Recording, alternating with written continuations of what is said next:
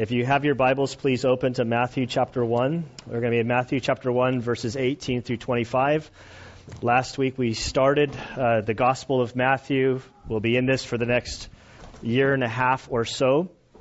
So Matthew chapter 1, verse 18.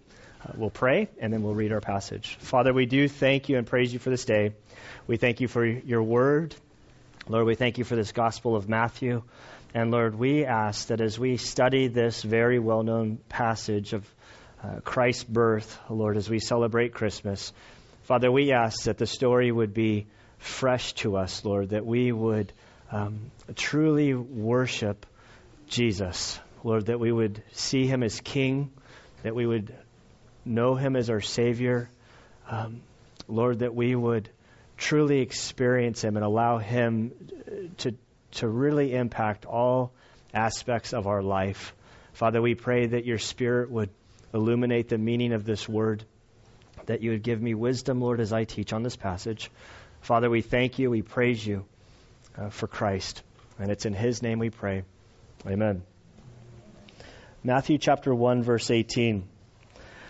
Now the birth of Jesus Christ was as follows. When his mother Mary had been betrothed to Joseph, before they came together, she was found to be with child by the Holy Spirit.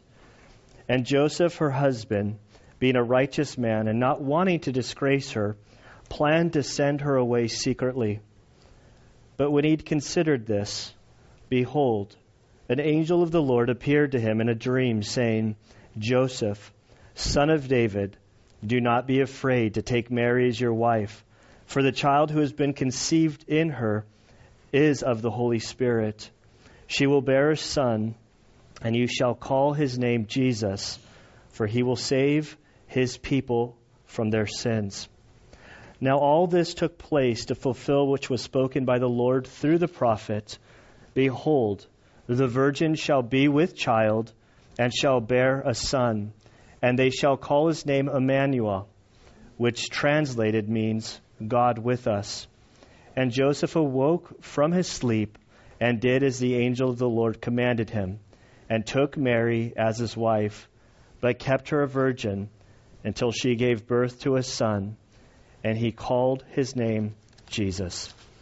And Father, we do thank you and praise you for this day. We thank you for your word. We ask that you would help us now. In Christ's good name we pray. Amen. Okay, so to review last week, going through Matthew, verse 1 sort of lays out the purpose of all of the Gospels. I believe that Matthew is sort of the most boring introduction. We reviewed sort of the various Gospels last week. Matthew starts out with the record of the genealogy of Jesus the Messiah, the son of David, and he just begins listing a number of names.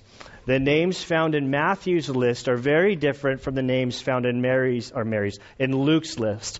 Luke's list follows Mary's genealogy up to King David.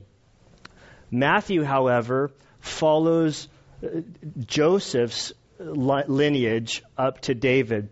The reason Matthew follows Joseph's genealogy is he is showing Jesus' legal right to the throne of Israel.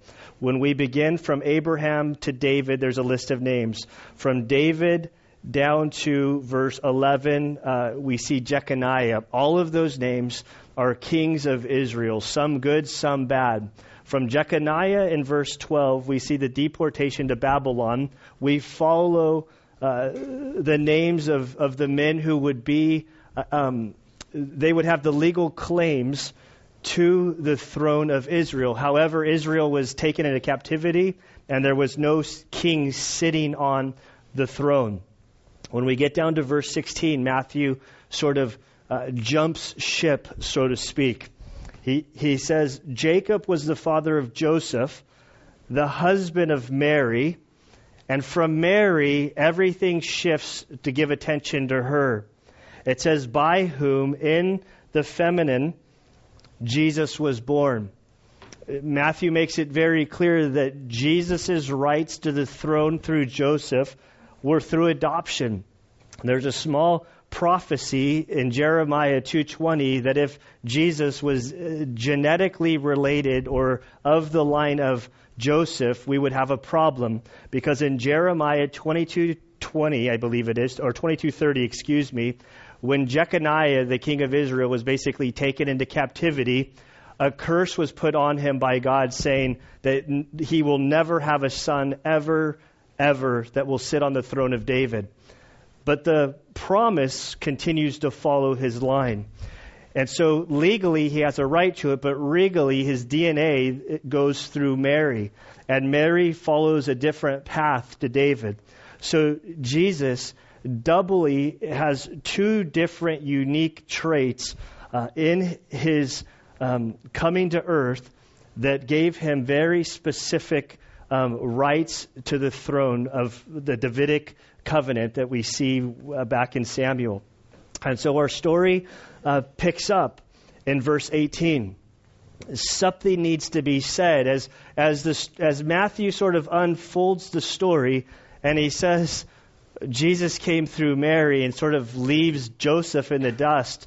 It builds this question: well, how did Jesus come? What happened? And in verse 18 we read, "Now the birth of Jesus Christ was as follows. When his mother Mary had been betrothed to Joseph, before they came together, she was found to be with child by the Holy Spirit." Luke expands upon what happened in a little bit greater detail. Luke seems to follow the story through Mary's eyes. Matthew follows the story from Joseph's perspective. This term betrothed is not a term that we use today, or at least in our country, in our part of the world. To be betrothed is what we would sort of consider engagement. However, in our culture, you can be engaged and sort of break an engagement with no real problems. People get engaged, break their engagement, continue with their life. During this era, betrothal was something that was arranged by the parents. Mary was likely 12 to 14 years old, young by our standards. There was an arrangement that she would be married to Joseph. There was a period of about a year that went by from the start of the betrothal to the time that they consummated the relationship. But during this time, they were legally married for all practical purposes. If they wanted to break their betrothal, it would require literally a certificate of divorce. It would have been a very bad situation. And so Matthew lets us know that when his mother Mary had been betrothed to Joseph, I just want to stop there. We read this story so just with familiarness. We know the story. We tend to, in the are knowing the story so well, we tend to lose the emotion. But when people get engaged, like, this is an exciting, super happy time. I know we as Americans, I stumbled across, there's a guy, K.P. Yohannan, who wrote a book, Revolution in World Missions. He's from India. They still do arranged marriages, and he had a conversation thinking it was kind of foolish that we as Americans just let foolish kids choose who they're going to marry, and that our stats kind of verify the lack of success in our marriages. And he says, we in India, we start cold. And he has an Indian accent, of course. And he says, but then we get hot, like as our marriage. And he's like, you guys start hot. And then you get married, and then it gets cold. You guys have it backwards. Why do you guys freak out when you see betrothal? And so they were betrothed. They would have this time as a period to prepare their household so they could get together. They would use this time also to, for lack of better terms, verify that the girl was indeed pregnant. This year window would allow to show, is she pregnant? Is she truly, is her purity intact? I remember it's 13 years ago during this window that I was engaged. Ann and I got engaged in October, and then we were married in February. And somewhere during that window, I remember we went ring shopping, and we decided to buy this ring. And I had it sort of in my closet, sort of getting ready to the wedding date. But man, we were excited. Or I was excited. And I remember during that window, I had this wedding band, and I would pull it out, and I go, oh, that's what being married is like. And I take it off. I'm like, it was just sort of, like, what's marriage going to be like? This is exciting. And I'd walk around my little apartment with my wedding ring on, not being married, didn't tell anybody at the time, but it's like, oh, I just can't wait. Like, this is what they were engaged. This was an exciting time. They had their hopes, their dreams, their aspirations. What's it going to look like? What's it going to be like when we actually get married and consummate this relationship? And just all sorts of excitement. But then there's this comma. And everything is interrupted. God has a plan that this is a terrifying plan. There is nothing, like we sing Christmas carols like, oh, the Virgin Mary. It's just beautiful. No, this is not good. Like, why is there no record of her parents? Why are there no record of his parents? Their commentary. This comma changes everything. Before they came together, she was found to be with child by the Holy Spirit. She was pregnant. And I so wish, I read the Bible and I like sometimes they just sort of leave us hanging. There's not one single word recorded of Joseph in the whole Bible. In the whole New Testament, Joseph nothing is said. We don't know how Mary broke this. I don't know how far along she was when this happened. Did she come clean with Joseph and say, I had this visitation by this angel. His name's Gabriel. You've read about him. He came to me and said, I'm going to get did she come right away and explain it? Did she go, how am I going to explain this to him? And then she's getting sort of like more and more pregnant, where he's like, what's going on? Did she start throwing up? And Joseph's mom finally say, hey, girls, when they start throwing up like this means they're pregnant, and there's something going on here. We don't know. It just says, during this time of betrothal, she was found to be with child by the Holy Spirit, and Joseph, her husband, being a righteous man, not wanting to disgrace her. So we get sort of a behind-the-scenes look into what he was thinking, what he was going through. We have no idea how this whole thing came about. The whole virgin conception, like, it's okay. I'm not going to ask anybody to raise their hands. I think it's okay for us to sort of struggle with this idea, because when push comes to shove, there's pretty much one way how people get pregnant. There's a little bit of variance in there, but realistically, like, there's certain pieces that all, like, they fit together in the essentials of how a woman has a child. I'm thinking medically in different ways, you guys. I'm not like... and so I don't know that more explanation from the Bible, like, I don't think that would help me. Like, if there was just one more paragraph, then all my, like, struggles would be done away with. There's a story about C.S. Lewis, who's we know him as an author. He was an English professor in England. And there's a story that during Christmas time, that he was in his office and a non-believing, let me just read it. There was a story that one day C.S. Lewis was sitting in his office in the English department when a friend who was an unbeliever wandered in. There were carolers below in the courtyard singing Christmas carols.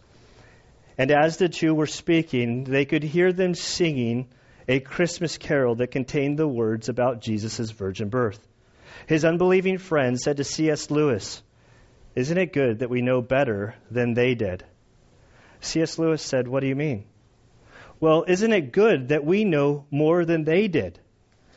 "I'm afraid you'll have to explain," Lewis explained, or said. "Well, isn't it good that we know virgins don't have babies?" C.S. Lewis looked him incredulously and said, "Don't you think they knew that?"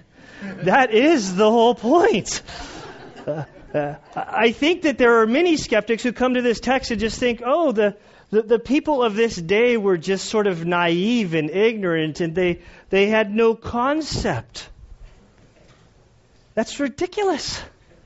I'd encourage you, go to Israel, go to these places and look at the architecture of what these people came up with. And they didn't have John Deere. Like, I'm more impressed what they built back then than I am with the guys today with computers and heavy. I mean, they had slave labor. I guess that was their advantage. But the stuff that they built and engineered, they were humans that were very smart. So this isn't that Joseph or the early church or that they were naive about what was being claimed happened. The virgin birth is a key doctrine that it's critical for us. The Bible makes it very clear that Jesus was conceived through the Spirit by Mary. We want to guard ourselves of doctrine like the Immaculate Conception, which says that on both sides that Mary was basically without sin and that she was the perpetual virgin. Like this, the text doesn't say all of this stuff, but we can't grapple. Our minds can't understand how did this happen, because we're speaking or thinking and talking about and considering supernatural things. Millard Erickson states it well. He says, if we do not hold to the virgin birth, despite the fact that the Bible asserts it, then we have compromised the authority of the Bible, and there is in principle no reason why we should hold to its other teachings. Thus, rejecting the virgin birth has implications far-reaching beyond the doctrine itself. The Bible opens up with the words, "In the beginning God created." Those are the first words that we kind of have to deal with. And God can do whatever He can do. There's no stipulation that says that we have to understand what He's done and how He's doing it and how He's moved in order to make it true or to make it valid. So I sit here, I know the Bible makes it very clear that the Holy Spirit overshadowed Mary, and through that Jesus was born 100% man, 100% God. I can't figure that. Which leads to another point that I forgot to say early on. As we talk about the birth of Jesus, we have to guard ourselves from thinking in terms of like our own children, our own birth. Prior to my conception, I didn't really exist. I don't really know what was going on before then. Like this is like that's way above my pay grade how I came into existence. But Jesus' birth is different because He is God and He always existed in eternity past. He was in heaven and He became man. And so this birth announcement, there's not a whole lot that goes into it, but there are things that I see in this passage, words not wanting to disgrace her. When he'd considered this, I see Joseph absolutely panicked, in turmoil, not knowing how to respond.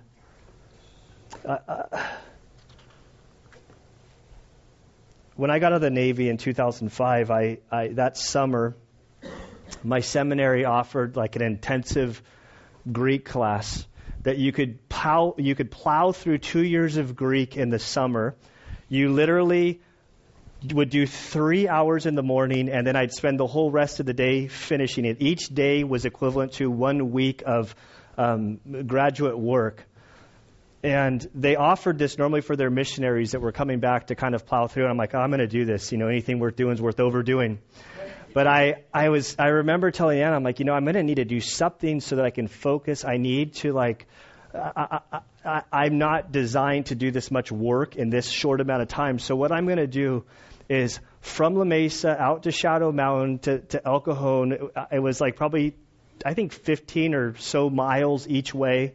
I'm like, I'm going to ride my bike to class every single morning, and I'm going to ride home so I'll be getting exercise, I'll be able to think.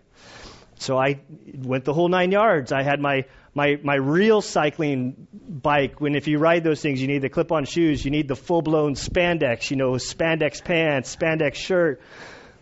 So I'd have a backpack with my clothes. I'd ride all the way out there. I'd run into the dorms. I'd change. I'd go to class. During one of these sessions, Ann and I had struggled. We'd lost our first child, and enough time went along that we had sort of given up the hope of her conceiving. We thought we were starting to talk about adoption and how would we go through this.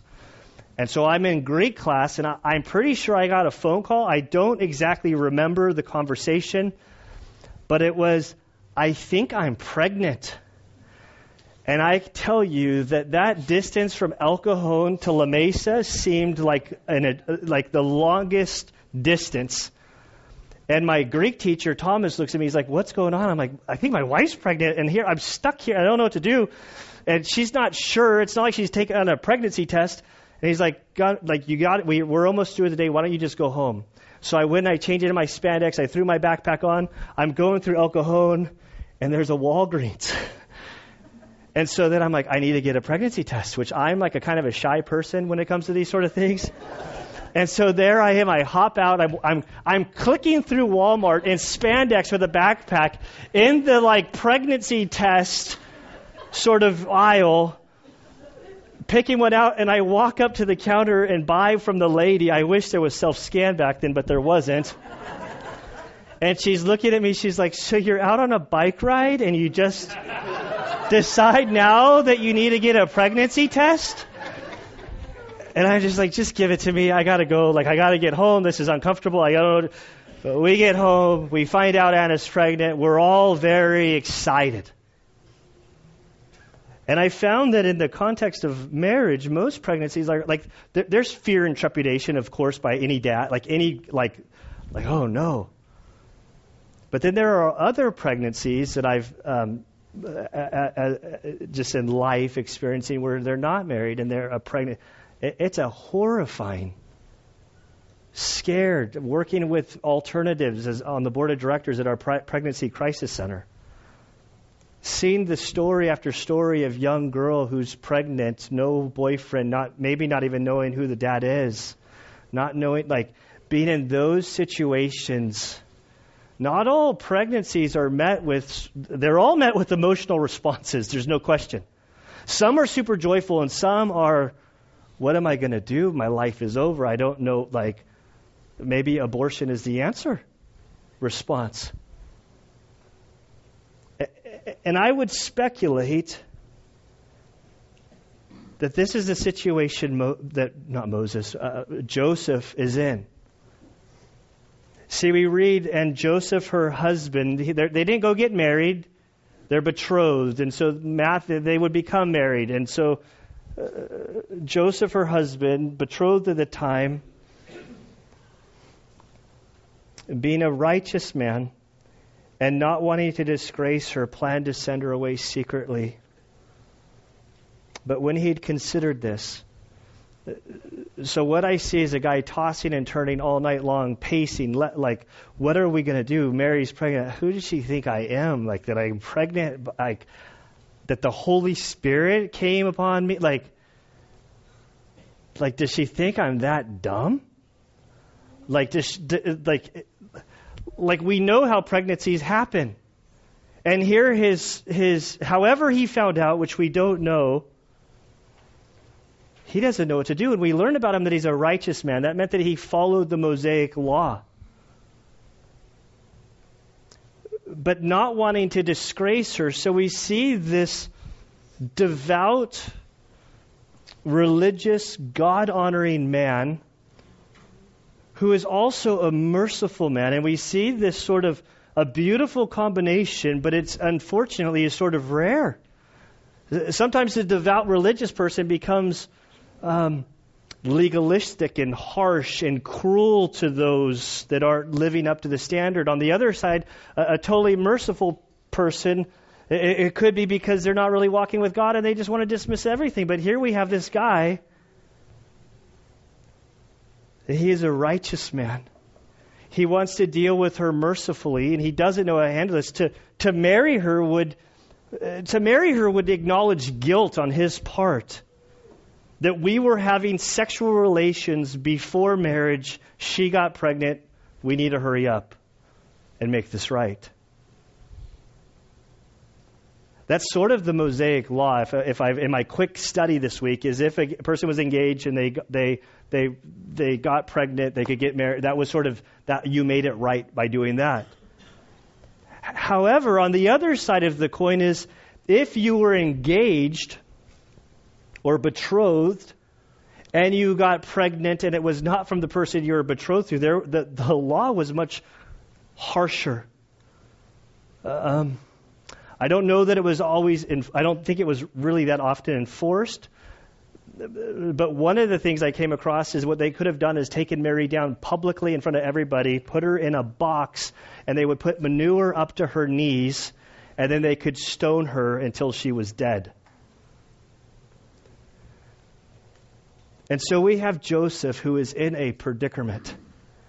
And he doesn't know what to do. And this, when he considered, in verse 20, when he considered this, I think that what this is saying is after he'd wrestled, after he'd made his list of the pros and cons, how to handle it, what are my options, and what he came up with is that I'm going to take her away secretly, away from everybody. I'll divorce her there so she can keep whatever dignity she has, but I'm not going to commit myself to this person who has committed adultery on me. This isn't a happy situation. This is a difficult situation. And right there, after he considered this, behold, an angel of the Lord appeared to him in a dream, saying, Joseph, son of David, do not be afraid to take Mary as your wife. For the child who has been conceived in her is of the Holy Spirit. She will bear a son, and you shall call his name Jesus, for he will save his people from their sins. And so this angel appears. He'd made up his mind. This angel appears, and 5 sort of facts or instructions are given to Joseph at this point. The first thing that's told to him is, Mary, Mary, God's will is for you to marry this lady. That this assurance would be given. When I do premarital counseling, one of the first few weeks, I think the 4th session or so, the purpose is for the 2 people that are there to come with absolute conviction that they believe that their spouse that they're about to marry is absolutely, without a doubt, God's provision for them. Because they're going to need that, because when you get married, you're a terrible person. And then you're marrying another terrible, selfish person. And so there's a lot of friction. And so when you enter into marriage knowing, no, absolutely, this person I married is the one that God has purposed for me, that's what's going to get you through to ultimately work things out to make it better. And so right off the bat, the angel says, you are to marry Mary. Don't be afraid. Why would he be afraid? Have you guys ever met people? Have you met how people murmur? Have you heard children murmur, and what they're murmuring is what they've heard from their parents? The cruelness of people. Now, Mary had the benefit of an angel stepping down, and Joseph now has this benefit of an angel stepping down. What do you think their community is going to think about this? What do you think their parents, their grandparents, their cousins? I've heard a lot of excuses about people getting pregnant, but this is the first. That the Holy Spirit came, you guys might want to come up with a different, you guys are just going to make this worse on yourself.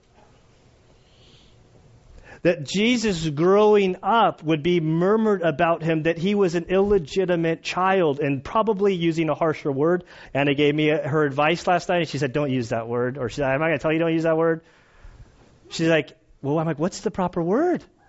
And she's like, it's illegitimate. I'm like, oh yeah.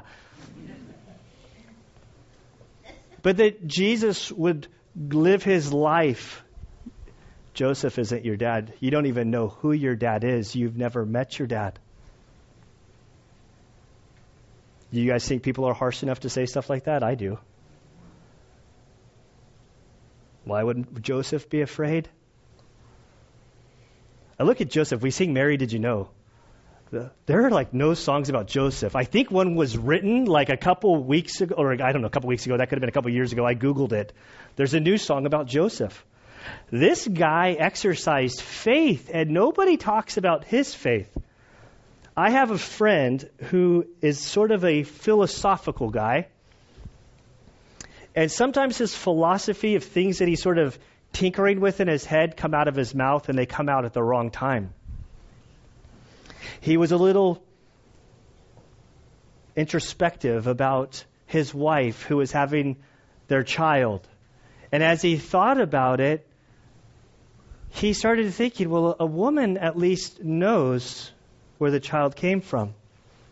But men, we really we take it by faith. Like, we don't really know. Like, we have an idea that we're the parent. And he's telling me this. I'm like, please tell me you did not say this to your wife that's 8 months pregnant. He said, no, I did bring this up to her. And I thought it would be like a neat sort of like, I'm like, how did it go over? And he's like, not good. But here, Joseph, sure, an angel appeared. I'm sure I've never had an angelic encounter that I'm aware of, but I'm pretty sure that like a couple days later, I'd be like, did that really happen? A month later, like, I'd be questioning the whole thing over and over and over again. But clearly this guy exercises faith. When the angel told him, number one, to marry Mary, the angel said this pregnancy is through the Holy Spirit. It is a supernatural event. There was no ultrasound back then. The angel gives some prophecy that this child is indeed a boy. His name will be Jesus, and he will save his people from their sins. This is huge. It's Jesus' mission statement. This is compelling for Joseph. We'll see in a few verses that he indeed will take Mary as his wife. But Matthew, Matthew's whole purpose is to prove to the Jew that Jesus fulfills many, many, many, many hundreds of prophecies. That this is not a scam. That this isn't something that just was cleverly made up.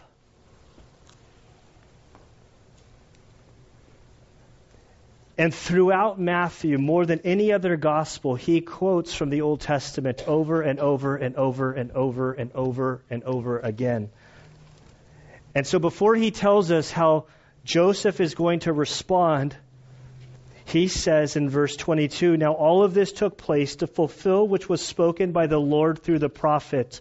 Behold, the virgin shall be with child and shall bear a son, and they shall call his name Emmanuel, which translated means God with us. So he's quoting from Isaiah 7:14, which was prophesied some 700 years before the birth of Christ. If you guys want some interesting reading on prophecy, and you want to get a whole huge amount of views for the three of you in here, you read some commentaries, go to Isaiah 7:14 and start reading what they come up with. There's dual fulfillment. There's a bunch of stuff that's sort of interesting, sort of not. Just depends on where you kind of are on that stuff. The point of importance for me and in this text is that Matthew, inspired by the Holy Spirit, when he tells the story of the birth of Christ and his conception and arrival on earth, what he says is go back to Isaiah 7:14. Isaiah 7:14 was fulfilled in this event. You can go to Scripture. It's validated. It's confirmed. This isn't something new. Christianity is not something that they just came up with. Christianity, in many ways, is Judaism or the Hebrew faith sort of fulfilled. This isn't some new thought. This is God's plan that has been for many, many, many years from the foundation of the earth. And so we read in verse 24, "And Joseph awoke from his sleep and did as the angel of the Lord commanded him. And he took Mary as his wife," which is beautiful. That he had the faith. Not one word is quoted of Joseph, but his life speaks louder than any words could speak. He took Mary as his wife. He adopted Jesus as his son. He raised him as his earthly child. I've seen adoption happen where, the kid gets mad and says, "You're not my dad, and you're not, you're not good enough." What if a kid's dad was God? That's a rough situation for Joseph.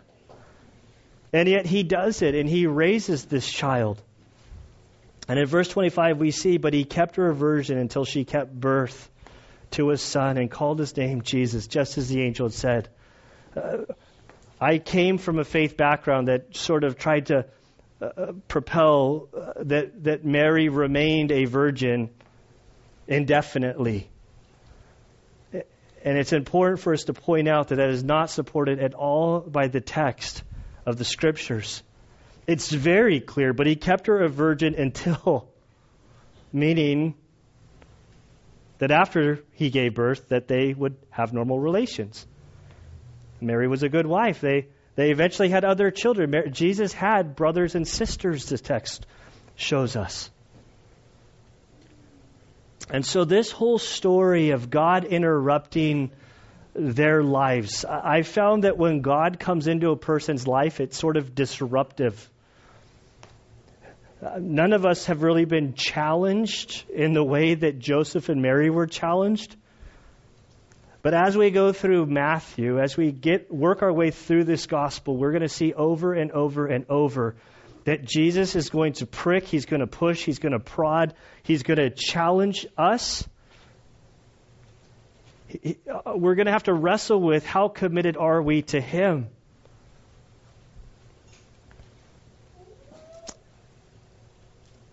But here we read the story of his birth, and I stumbled across an old Paul Harvey commentary dealing with Christmas. I don't have his voice, but you guys all know Paul Harvey.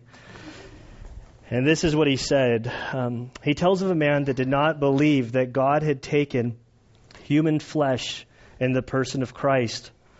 He was a kind, decent family man, but he was skeptical about the message of Christmas, and he couldn't pretend otherwise.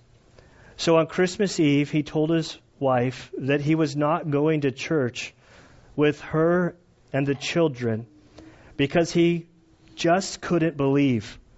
So they went without him. Shortly after the family left, snow began to fall.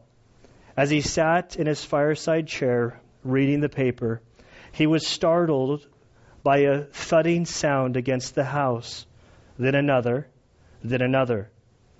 At first, he thought someone must be throwing snowballs against the living room window. But when he went to investigate, he found a flock of birds huddled miserably in the snow. They had been caught in the storm and in desperate search for shelter had tried to fly through his window. He didn't want to leave the poor creatures there to freeze. He thought of the barn where his children stabled their pony. He put on his coat and boots and tromped through the deepening snow to the barn. He opened the door wide and turned on the light, but the birds didn't come in. He went back to the house and got some breadcrumbs and sprinkled a path to the barn. But the cold creatures ignored the food and continued to flop around helplessly in the snow. He tried catching them and shooing them into the barn, but they scattered in every direction. frightened by his well-meaning actions. As he puzzled over how he could help save these frightened creatures from sure death, the thought struck him, if only I could become a bird and speak their language, then I could show them the way to safety in the warm barn. At that moment, bells from the church rang out through the silent falling snow, heralding the birth of the Savior. The message of Christmas suddenly made sense, and he dropped to his knees in the snow. And so I think that the whole purpose of this story is that God became man so that he could explain to us God. In the Gospel of John, chapter 1, verse 14, we're told that the Word became flesh and he dwelt among us. That word dwelt is literally tabernacled. And we saw his glory. Glory is the only begotten from the Father, full of grace and truth. And so when Jesus comes, when you're exposed to the gospel, it should shake you a little bit. You should be challenged. There are things that we need to grapple with. Because when Jesus comes, he changes everything. And my prayer is that you would be changed through the gospel. And so, Father, we do thank you and praise you for this day. We thank you, Lord, for the birth of Christ that we celebrate. Lord, as Christmas approaches, as we spend time with families, we exchange gifts, as we just enjoy this season, Father, we ask that you would help the reality of who Christ is, Lord, to come clear into our minds. Father, we confess that we are so caught up in our own desires, our own wishes, our flesh, our selfishness. And Lord, we ask that you would help us to humble ourselves before you, that we would bow our knee before you and just give you thanks this Christmas season. We thank you that Jesus changes everything. We thank you that he desires to truly be a part of our life. We thank you that he who knew no sin became sin for us, and that we have a high priest who understands what we struggle with, what we go through, what our worries and concerns and fears are. And so, Father, we thank you that you are patient with us, and we ask that you would guide us this day. We love you, Lord, and we pray this in Christ's good name. Amen.